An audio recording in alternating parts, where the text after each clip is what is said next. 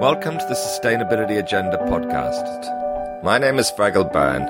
Every week I speak to leading figures from the world of sustainability and explore the sustainability agenda in marketing and strategy, technology, innovation, investment and finance. We look at the latest thinking, what's working, and the future and evolution of the sustainability agenda. I'm very pleased today to welcome Professor Mike Hulme back once again to the Sustainability Agenda podcast. Mike is Professor of Human Geography in the Department of Geography at the University of Cambridge and a Fellow of Pembroke College. His work explores the idea of climate change from a range of perspectives, historical, cultural, scientific, revealing various ideological, political and ethical dimensions to the way climate change is deployed in public and political conversations. Before we begin this week's episode, here's a message about our partner, the Environmental Justice Foundation. The Environmental Justice Foundation is an NGO working to protect environmental security as a basic human right. Using powerful films and photography alongside hard-hitting investigations, EJF exposes environmental destruction and ensuing threats to human rights, telling the stories of those at the front lines. EGF takes local fights to the very heart of governments and businesses across the world to secure lasting global change. By providing training for grassroots campaigners, EGF also helps to give a voice to the next generation of environmental defenders, strengthening global action to protect people, wildlife, and our shared planet. Thank you very much, Mike, for joining me today once again on the Sustainability Agenda podcast. Nice to be with you again. So can you maybe just introduce yourself again for listeners who haven't heard the previous interview? Just tell us a little bit about your background and current work focus, Mike. So I am Mike Hulme and I'm Professor of Human Geography at the University of Cambridge, where I've been working for the last 4 years. My interests have long-standing been around climate change, first of all from a natural science perspective, and then in recent years thinking about how the idea of climate change plays out in human world, different social, cultural, political, and ethical formations. And that's really now the current focus of what I write about and teach about as well here to students at the university. Very good.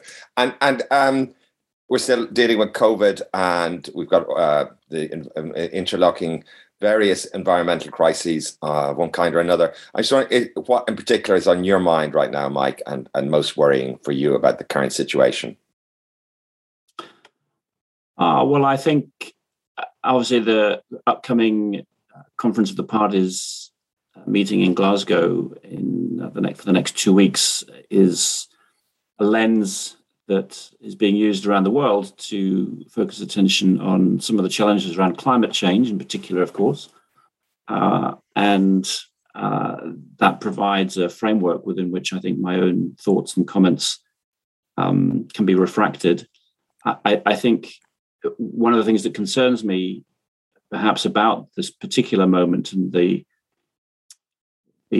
Glasgow event is how, in a way, that the danger of such events is it, as it were, it squeezes the complexity and the political challenges around climate change into a very, very narrow window of time or a rhetorical opportunity, which people somehow see as either being decisive or not decisive. In other words, either this will succeed and put the world onto a safe trajectory, or it will fail and will be on a trajectory to collapse or to doom. And that type of binary framing of an event like Glasgow, I find unhelpful and, in fact, dangerous in some respects as well.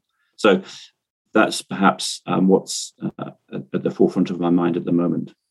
Well, you've seen many COPs come and go, and as you say, a tremendous media attention surrounding this one in particular. It's a repository of hopes and fears in many dimensions coalescing around COP26. I mean, this is something I suppose you study the cultural construction and framing of climate change. I mean, what do you make of it all? The way it's being framed and the way the media is dealing with it.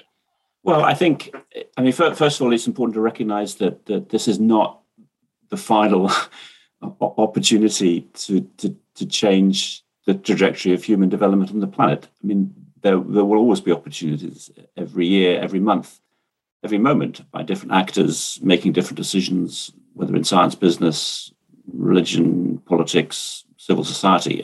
So this is an ongoing process, is an ongoing project. I think what these COPs do, they do two things, of course. At the one level, they are procedural, that they are intergovernmental negotiating sessions under the Framework Convention on Climate Change. And so in that sense, they have a very formal status as part of an ongoing sequence of these that now goes back to 1995. But at the other hand, they also, and we also need to recognize this, they have become more than just that, and increasingly become more than just that. They become these theaters, if you will, these global stages upon which a bewildering array of interests and lobbyists and advocates and actors from many, many different fields gather. And so it provides this sort of theatrical stage upon which the politics of climate change is performed, which is quite different, it seemed to me, to what's going on in the procedural settings, which of course are governed by the protocols of the United Nations and the rule books of the Paris Agreement that all the governments, pretty much all the governments, including the US now, of course, have signed up to. So these things are different. There is a passage between those two dimensions of Glasgow, but I think we do need to recognise that in one sense they are rather separate processes. Yes. What's at stake here? Would you say in this meeting? What would a good COP, as it were, look like in your mind? A good outcome, I think, from the procedural point of view, would be for the governments to make progress on the rulebook, the Paris rulebook, which is moving towards the next stocktake in 2023. And there are some technical issues here around finance in particular that procedurally need attention. And I think there will be some progress on those very precise technical questions. So I think from the procedural point of view, that's what's needed. But I think what a lot of the rhetoric around Glasgow is looking for seems to be something quite different, and I'm not really quite sure how anyone could deliver on that expectation, because whatever governments may say to satisfy that thirst for rhetorical commitments will simply be rhetorical commitments or rhetorical statements, which until they're actually delivered upon in 2, 4, 6, 10, 20 years' time, will not really signify very much at all. So in a sense, the danger of the theatrical dimension of COP is that it can never be satisfied. It's an insatiable demand that politicians and governments just cannot square, however much they may wish to square that circle.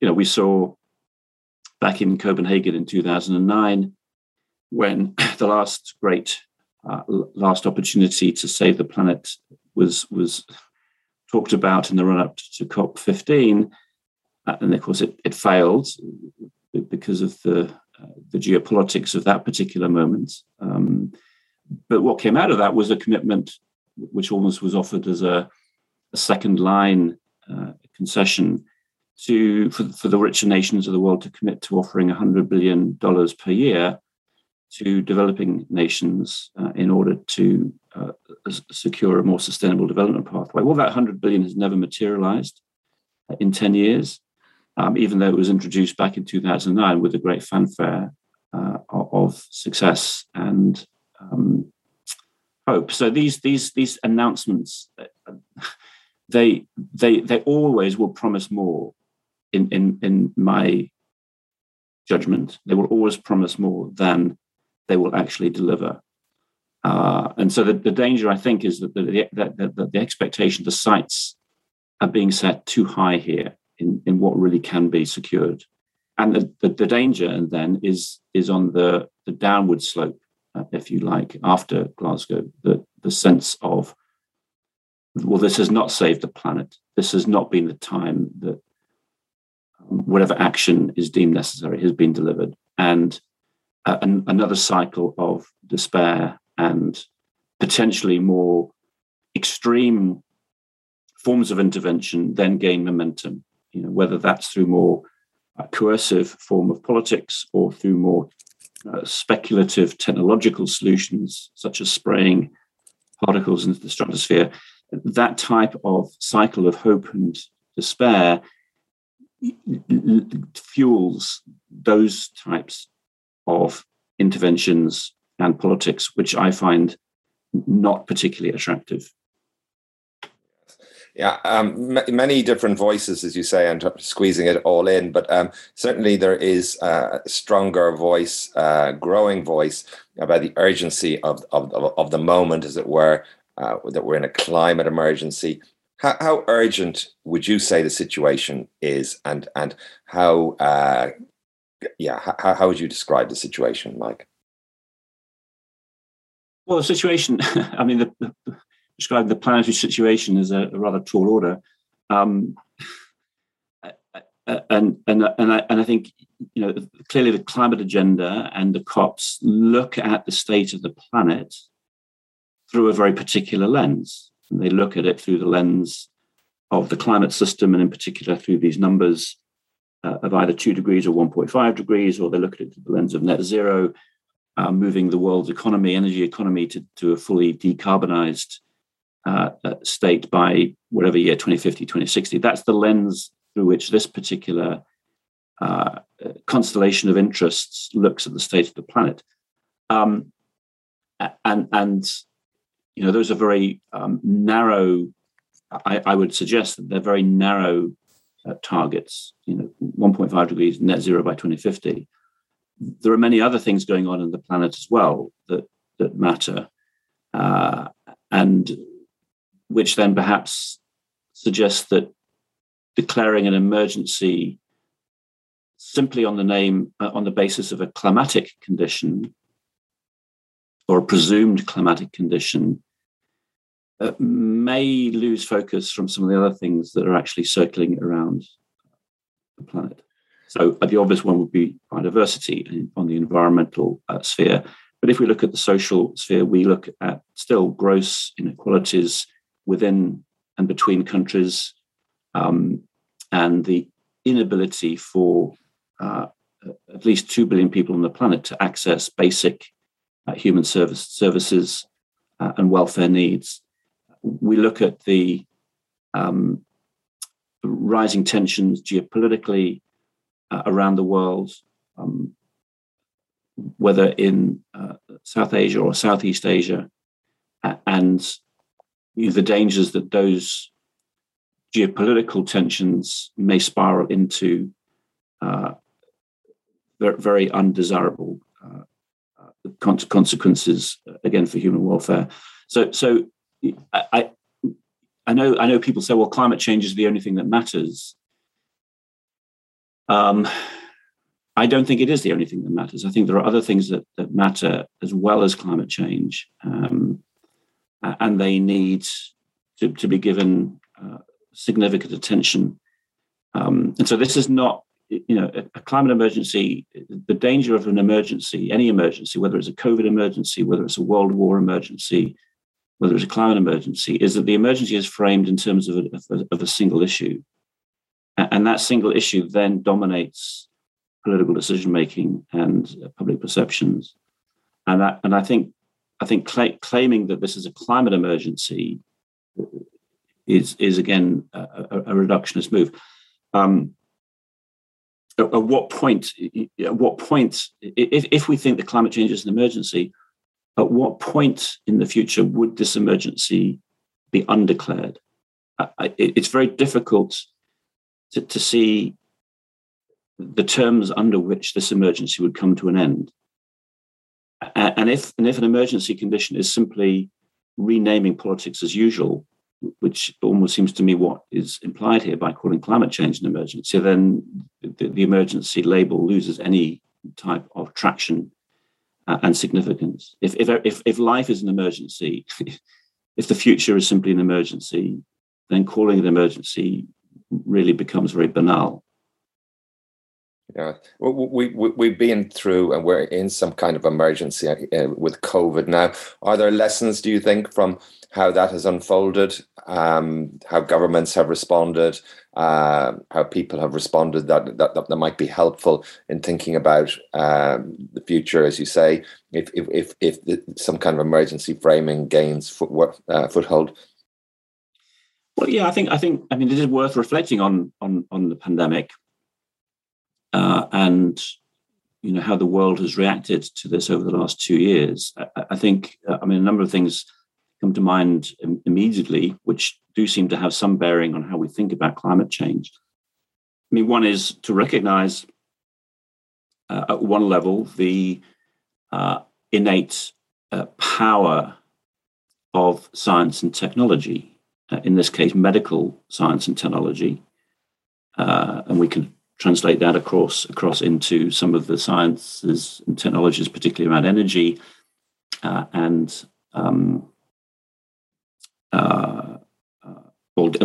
let's just focus on energy for the moment.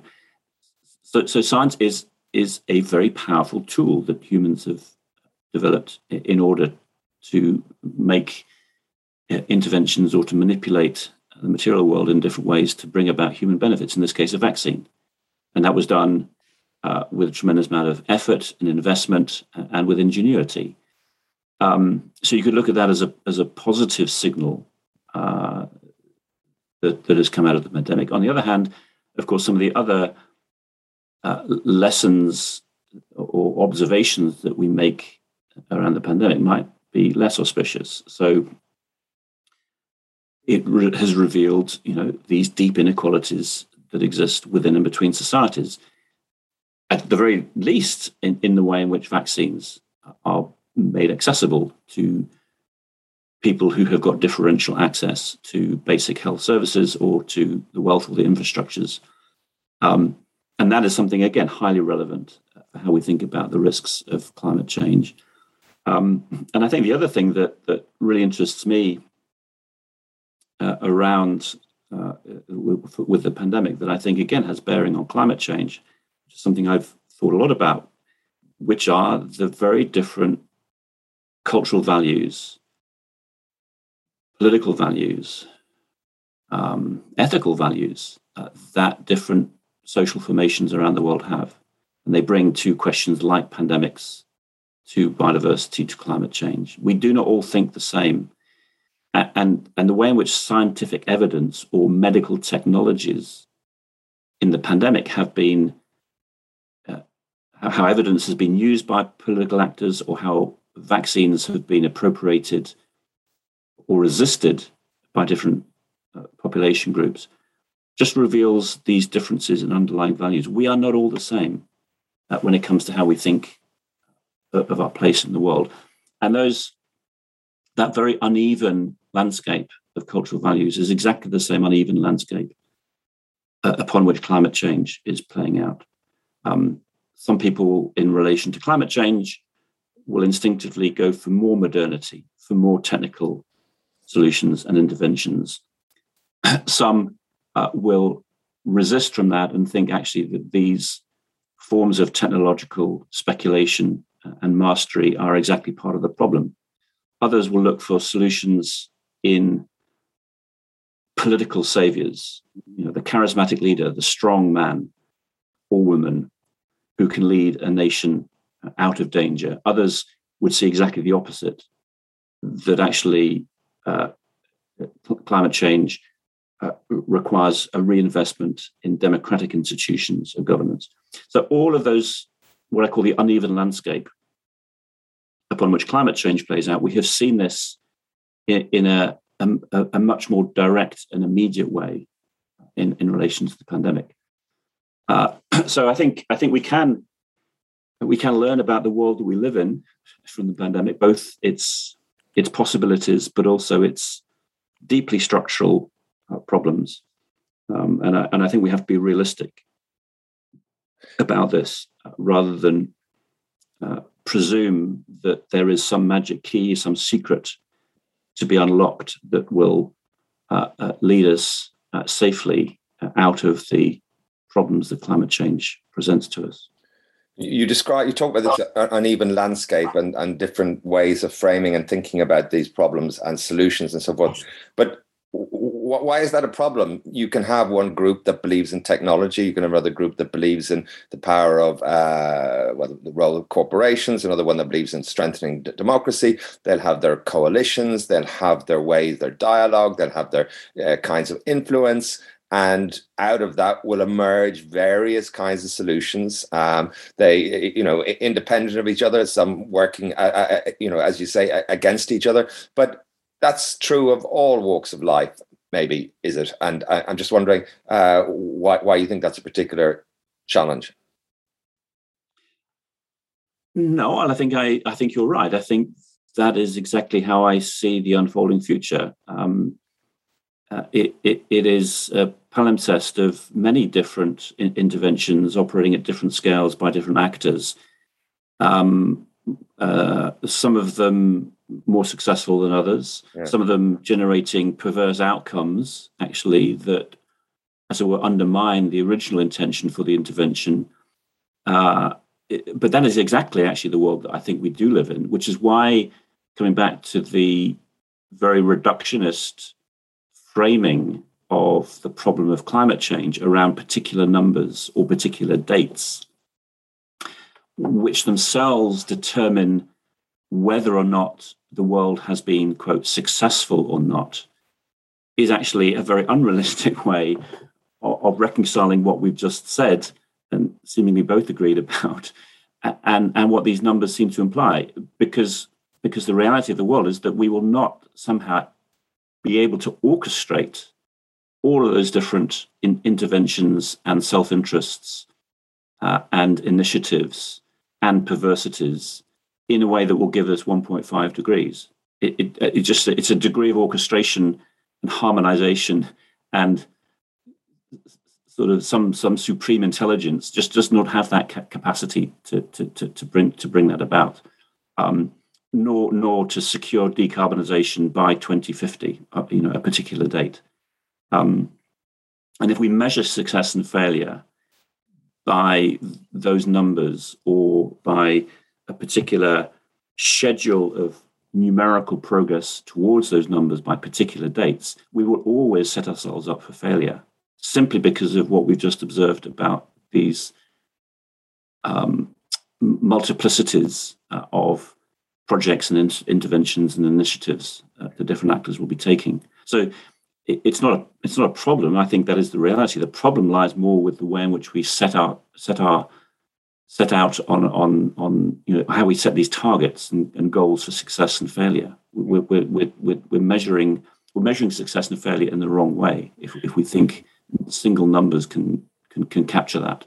Yeah, but that kind of thinking is endemic in contemporary society. You could just look at something like GDP or measures of economic outcomes and so forth, which are widely recognized now to be to not give a full picture, to be incomplete, to be confusing, to be inaccurate and so forth. And there are many emerging kind of measures, human well-being, and a variety of different ways of thinking about these questions. So notwithstanding the fact that GDP is still used, there are growing moves to embrace these other measures. Are there something similar when it comes to talking about climate change? Talk about 1.5 degrees. We'll be looking at how 415 parts per million, these kind of statistics and so forth. But presumably there are underneath those all kinds of other ways of reflecting where we are on this journey, and some more qualitative, or is that not the case? Okay, so I think there's some interesting things here. So yes, again, a brutal reality of public life, political life, is that numbers and targets, or rather targets and goals expressed in numbers, are unerasable. We're not going to operate politically without some form of enumeration. But I think there's a crucial difference with climate change, or at least with the way in which so much of the campaigning rhetoric around climate change is framed, and that is that if we can think of numbers and targets and goals in other areas of public and political life, and sometimes we hit them and achieve them, other times we don't. Probably we don't more often than we do, but sometimes we do, sometimes we don't.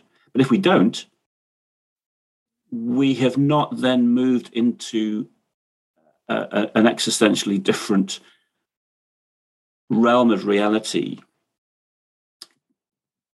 by saying, well, it is now therefore time to give up, or it's too late. I give the example of homelessness.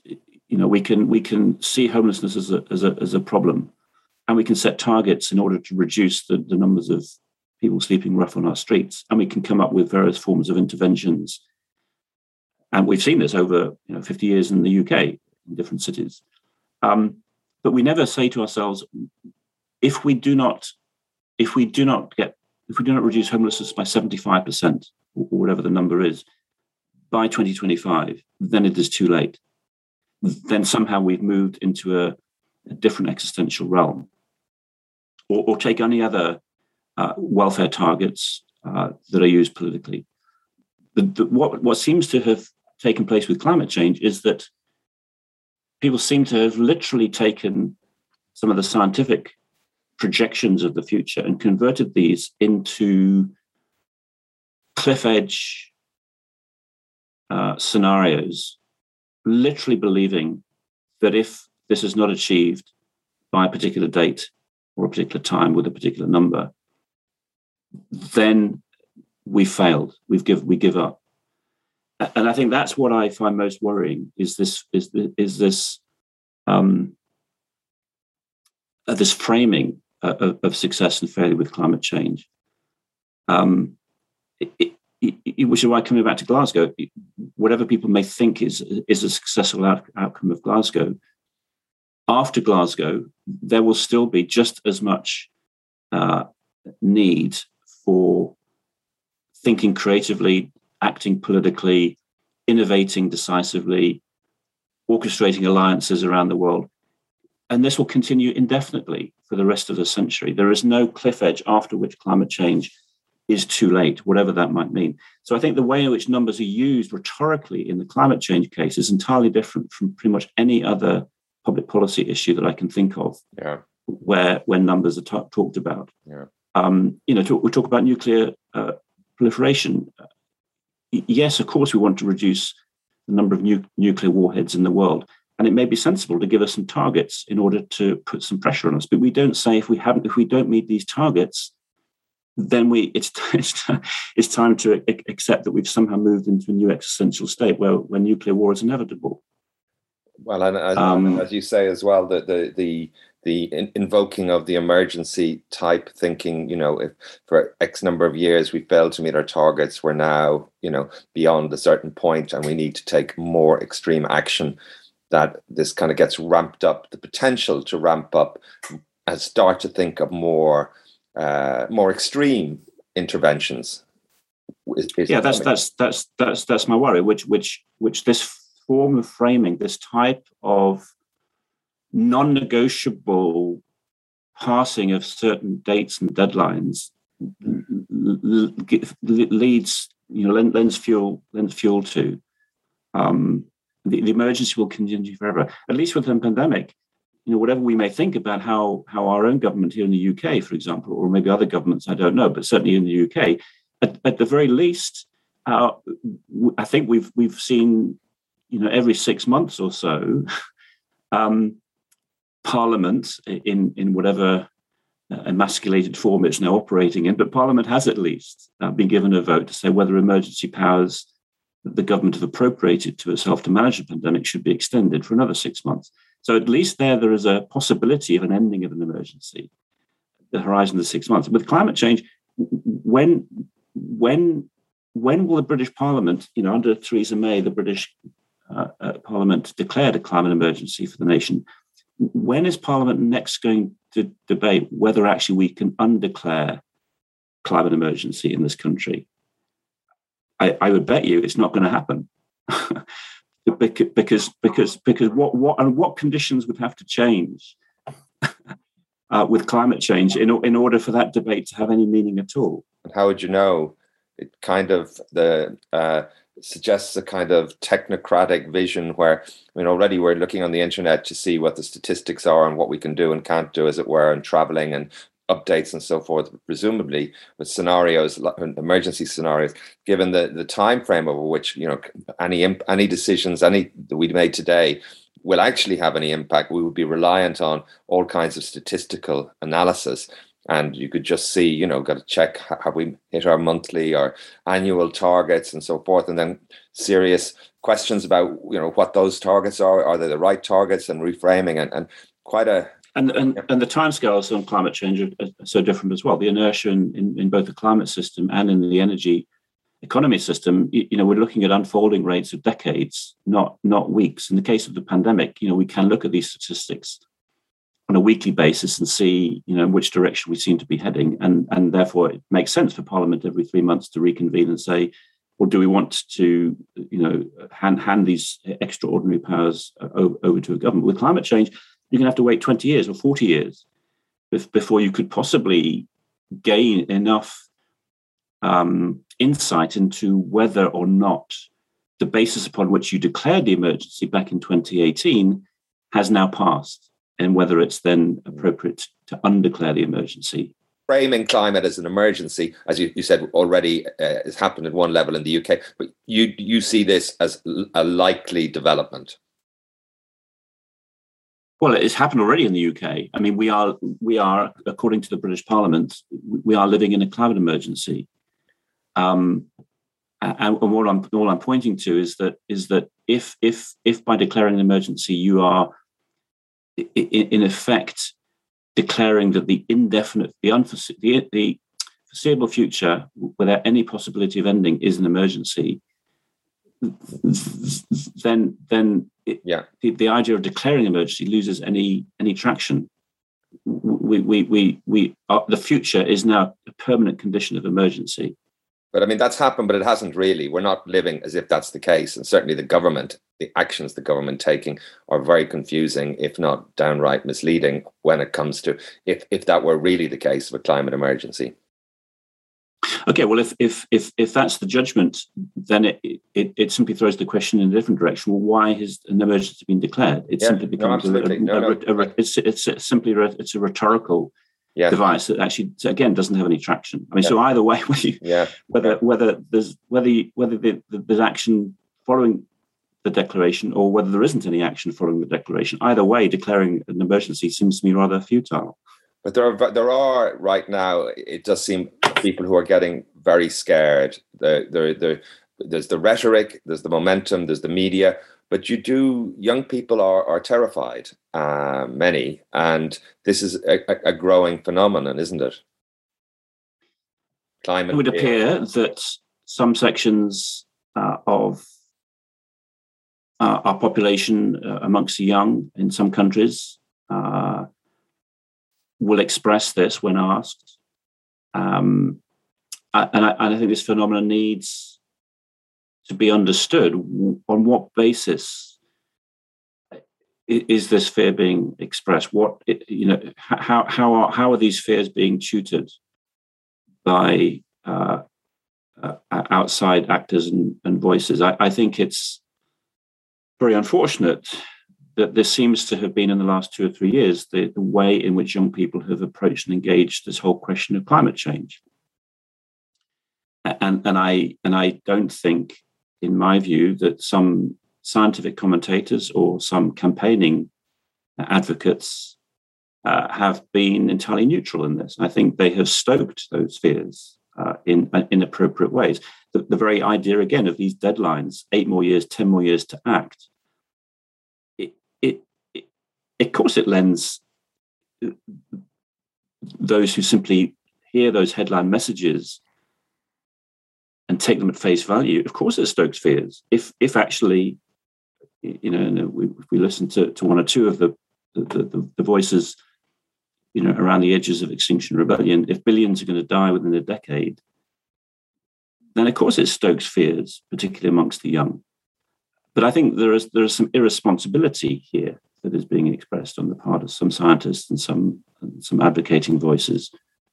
So I think we need to understand this phenomenon of young people's fear and panic and its impacts upon their mental health in ways that are far more critical to the messaging around climate change. I put it simply, I mean, at one level, it's irresponsible to throw out these messages of doom without offering very positive, engaged ways in which actually a difference can be made, and that actually this deadline is not actually an existential deadline. So I do think that that there should be much more care and caution exercised on the part of some people.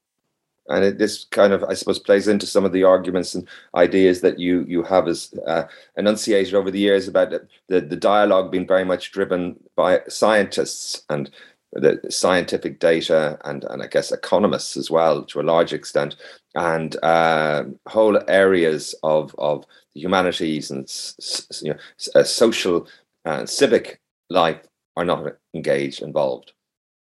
Yes, the over scientization of climate change discourse, which, as we mentioned earlier, has partly fueled this reductionist framing of the problem in terms of numbers and deadlines, too heavily dependent upon scientific prognostications of the future, rather than actually having a much broader way of thinking about the challenges that humanity faces. And humanity has always had challenges ahead of it, whether short-term or longer term. I mean, we've gone through cycles of different degrees of hope and despair. Simply, if you look at Western history over the last 500 years, I don't think you could point to any particular moment of Western European history when somehow the entire population was living in a benign condition of unremitting hope and optimism for the future.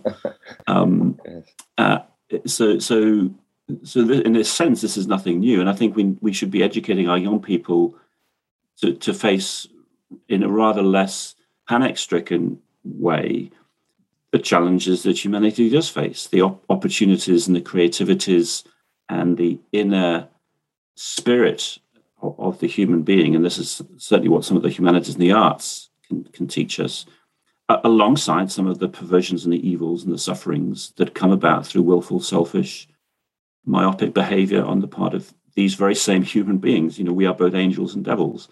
And I think it's important for young people to have that as an integral part of their education, just as much as they need to understand some of the scientific physical processes that lead to changes within their material or environmental world. Yeah, I guess a deep discussion there as to what degree this is a different kind of problem, the scale of the problem, an uninhabitable planet, that idea of social breakdown, all the kind of dystopias that come into play. Certainly. And actually, this is, I mean, I know you mentioned my new book at the beginning here, and this is actually, one of the ways in which I frame my attempt to capture the very essence of the idea of climate change. In the book, I set up these three ways of approaching climate change that do tend to put greatest emphasis on scientific knowledge. And then I offer three, what I call more than science approaches for coming to terms with the idea of climate change, which, although not ignoring scientific information or scientific predictions, would tend to subordinate that scientific claim on the future to other ways of being and knowing and acting in the world. So one is very explicitly from a perspective of post-colonial justice and resistance. A second is through the arts and the humanities, the role of our creative instincts as human beings to reimagine both the future and our opportunities to act upon the future. And the third one is to look at this through the lens of various world religions, and religions offer resources both to make sense of both the sufferings of the present, but also the potentials for human agents to change the future for the better. Religions, in many senses, in their best formulations, are ways of diffusing some of the worst sufferings of humankind, but also releasing some of the greatest creative potentials of humans. So what I do in the book is actually try to map out, a much more diverse set of frameworks through which any individual, young people in particular, but any individual can actually begin to try to make sense of the way in which climate change has intersected with our imaginations of the future. I'm glad you brought up your book. It's climate change, and a key argument is, as we've been discussing, that it's multifaceted. Were you tempted to try to put in solutions? There's a growing appetite for solutions. Your work opens up many new dimensions, or brings together a wide variety of perspectives, and is very liberating in that sense. At the same time, I was wondering, did you feel pressure, or maybe even from the publishers to there's a tremendous appetite now for what to do, what can we do? And I suppose underlying this an idea is understand and contextualize the situation, and bringing in these different frameworks and ways of thinking. Yeah, I think the way I would approach this is that I think the different frameworks and approaches and resources that I'm pointing to in the book are ones that a lot of different political actors with different cultural values would be able then to draw upon and to mobilize in order to advance a whole variety of different types of interventions, both at larger political scales, but also locally. I certainly didn't think it would be my place in certainly not in my writing to advance the top 10 solutions to climate change. Yes. But I do think by offering a wider palette of perspectives and resources that will appeal to a variety of different cultural values, it then actually opens up a much bigger space for people to begin to see what they may select to do or to lend their support to, not in a way that will, in a decisive sense, bring climate change to an end, but actually lead to changes in their own worlds at whatever scale their networks and their political associations are operating at, that actually can make a difference. So that's what I see the purpose of the book to be. And it is an attempt to get away from this over-scientistic framing of climate change, and to say we actually need to mobilize the full range of our human intellectual and imaginative capabilities, not just science. Science is certainly there as part of that portfolio of ways of approaching the world, but it needs to extend well beyond science. As I say, to forms of political resistance driven by a deep sense of justice or injustice, forms of artistic creativity, whether in performance or in material forms, and mobilizations that are inspired by some of the best elements within our world religions. And I think if we can have that, what I would call a 360-degree approach to the challenges of climate change, we at least hopefully would head off some of the dangers that I see with a more reductionist way of thinking climate change that we've been talking about in the earlier parts of this discussion. And I think the other interesting thing, I draw attention to this in one of the chapters in the book, is the way in which our thinking about the future does tend to end up going in either dystopic or utopic directions. And again, this is nothing new. We've seen this, in literature over the last 100 years. That and dystopias, when it certainly comes to the environment, dystopias seem to outweigh utopias by about 5 to 1. Dear, yes. Which is unfortunate, I think, although yes. There are reasons perhaps why that might be the case. But I think it's unfortunate if the only way we can think of creatively in fictional terms about the future is to draw attention to the dystopias. And I do give examples of more utopic forms of thinking in creative practice in the book. Yes, and the kind of deeper instincts in a society for justice and hope and dignity are tremendously important as well. And I was wondering, the idea of this kind of climate solutionism, creating new solutions, new ways of solving the problems and so forth. If they do not have these values, embedded and at the heart, in their heart, it is problematic. You can have new approaches, new ideas, new technologies, but the results might be much worse. I think that's right, and I think again, reading history can teach us this, that solutions or interventions that may start off as well-meaning can easily be appropriated by powers or interests that are less well-meaning, and technologies that seemingly start off being benign, or at least with very minimal risk, perversely actually end up creating even greater dangers. I mean, the most obvious example from my own sphere of work has been the case of CFCs, chlorofluorocarbons, which were invented in the early decades of the 20th century and for many decades fueled the huge growth in refrigeration technologies that were emancipatory for many people around the world, the technologies of refrigeration. But in the 70s and 1980s, we discovered actually here was a technological a wonder technology that actually had perverse effects on stratospheric ozone.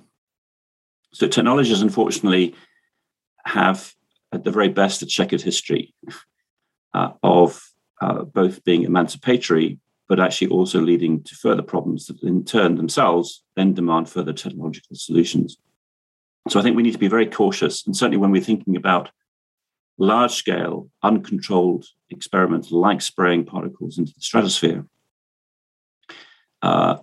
which is, it's rising up the agenda of both researchers and policy advisors as a possible backstop solution to climate change. I think we should get very worried. It's on a par to me, and a number of others, I think, with some of the whole technologies, medical technologies about germline modification, that yes, we have the capability and the potential to do that, but actually, is it wise to start permanently altering the human germline and allowing those technologies to be used by interests that inevitably, if we understand humanity, will gather around technologies that offer possibilities of profit and control of other humans? I just think there are many, many dangers along the route of technical solutions that are untempered or unmanaged by other political or moral values that need to be given much more salience and attention than they tend to be by either scientists or technologists. There's been quite a momentum on this and a shift and a variety of voices supporting, saying, well, we need to research this at the very least and to think about this and to consider what's entailed, what the implications are. Some people find that problematic. Others have been very supportive of that idea. But it does seem to be getting momentum. It is getting momentum. And I think my view and some others that I work with, would want to inject into those discussions, very loud notes of caution and circumspection about how fast and how quickly one goes down this path. There are slippery slopes, as we've seen in many other areas of technology. Once you start down a particular technological pathway, it's very difficult to stop it. And I think, coming back to what we said before, the more one ramps up the rhetoric of, if we fail either in Glasgow or in 3 years' time or in 5 years' time to somehow decisively dismantle the fossil fuel economy, you simply lend power to those people who would propose and implement emergency solutions, such as spraying the atmosphere with particles. And I think on a smaller scale, on a slightly less grandiose scale, I think all forms of technological solutionism needs to be subject to very, very careful scrutiny, whether it's so-called nature-based solutions, or whether it's what we're now embarking on, which is a very rapid dash towards electric vehicles. There are significant dangers that are quite foreseeable as soon as you stop and think and analyze about them, that it would do well for us to head off before we find ourselves mired up with them. And I think that the more we make these decisions, as it were, with a gun held to our head, because we've only got 3 years or 5 years to act, the less likely these forms of technological interventions are going to be subject to very careful scrutiny for their untoward side effects and consequences. So finally, a simple question on top of the simple questions that we've been discussing. Where can we find, or where would we get the ethical and moral guidance for these kinds of decisions? Well, there's a long history in different cultural and religious traditions of reflecting on these normative questions. Coming out of a religious tradition myself, Christian Protestant background and conviction, I would see that there is great value in mobilizing some of these religious and religious ethical traditions. But I don't think one has to limit it to religion by any means. Again, from the humanities perspectives, there are many resources, hundreds of years of thought, whether in Western culture or Confucianism or Buddhism, that would put into the foreground considerations of care, compassion, of caution, that temper the other dimensions of our nature, which seem to so often be about power, control, self-interest, and greed and self-satisfaction. That I think is what most, if not all, of the world religions, at least when they're expressed at their highest level, would tend to introduce for us. And I think, therefore, we should give much greater weight to humanities when thinking about the mobilization of ethics that can temper environmental damage and technological innovation. And there are voices that are looking for more transformative, talking about ideas of eco-civilization and, values-led societies that go deeply, that look for deep transformation.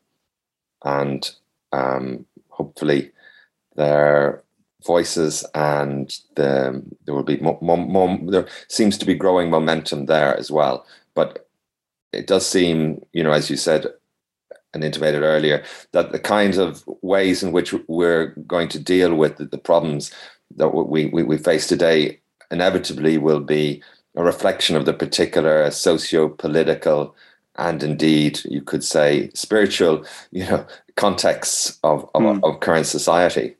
And, the economics in particular is something that I guess I think about a lot.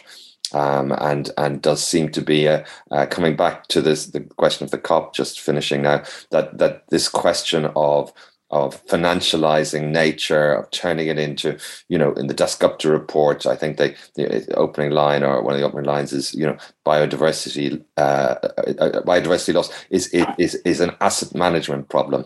I'm just not sure how helpful that is. Yeah, well, that itself is a meta narrative, I suppose we could call it that. And there are other meta narratives that are out there, but the economic one, the financialization, the commodification one, is a meta narrative that has power. It has some ethical dimensions to it. I mean, the Scripture report, has some good things to say, I think, within it, even if one wants to challenge its overall framing of biodiversity as asset management. But I think it's that level of having these much larger visions and pictures of the world that we live in, ones that exceed simply a scientific diagnosis of the physical processes of deterioration on the planet. Actually, we need these other more human-centered, ethical-centered narratives that generally actually do provide much of the moral and political energy that societies need in order to bring about large-scale changes. Yeah.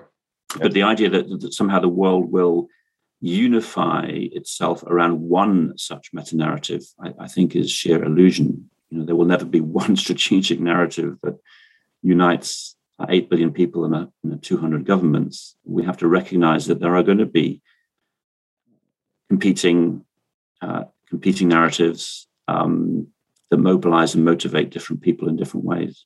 Notwithstanding the prevalence of a particular form of financialized, globalized economics, which seems to be pretty popular amongst most states in the world. But yes, indeed.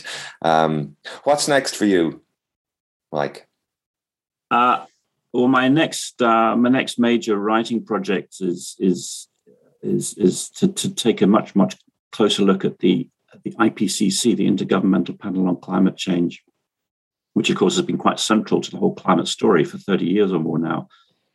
And so what we've done, we've gathered together 30 of the leading scholars who studied the IPCC to understand how it works, how it makes its knowledge, what some of the characteristics of that knowledge are. We brought them all together to produce a jointly written volume that will be appearing next summer that will provide the most authoritative account yet of what the IPCC is, how it makes knowledge, what influence it's had, and also what are the blind spots within its organization and operation. Fascinating. Very important work. Thank you so much for your time today again, Mike, and for sharing your thoughts and ideas and all the work you're doing here. And I wish you the best of success with your ongoing projects. Thank you very much. Nice to talk with you again. If you like what you heard today on the Sustainability Agenda, we think you'll enjoy Katherine Hayhoe's new book, Saving Us, A Climate Scientist's Case for Hope and Healing in a Divided World. One of climate change's most effective communicators, Katherine provides inspired guidance on how to navigate all sides of the conversation on a topic that is currently one of the most politicized and divisive. Based on the science and illustrated by vivid stories from her personal experience, Katherine shows why we need to go beyond facts and statistics and begin the conversation with shared values, connect the issue to our individual identities, and inspire collective action. Thank you for listening to the Sustainability Agenda podcast. I hope you found it interesting. Please sign up at the sustainabilityagenda.com website or on iTunes to make sure you don't miss any future episodes.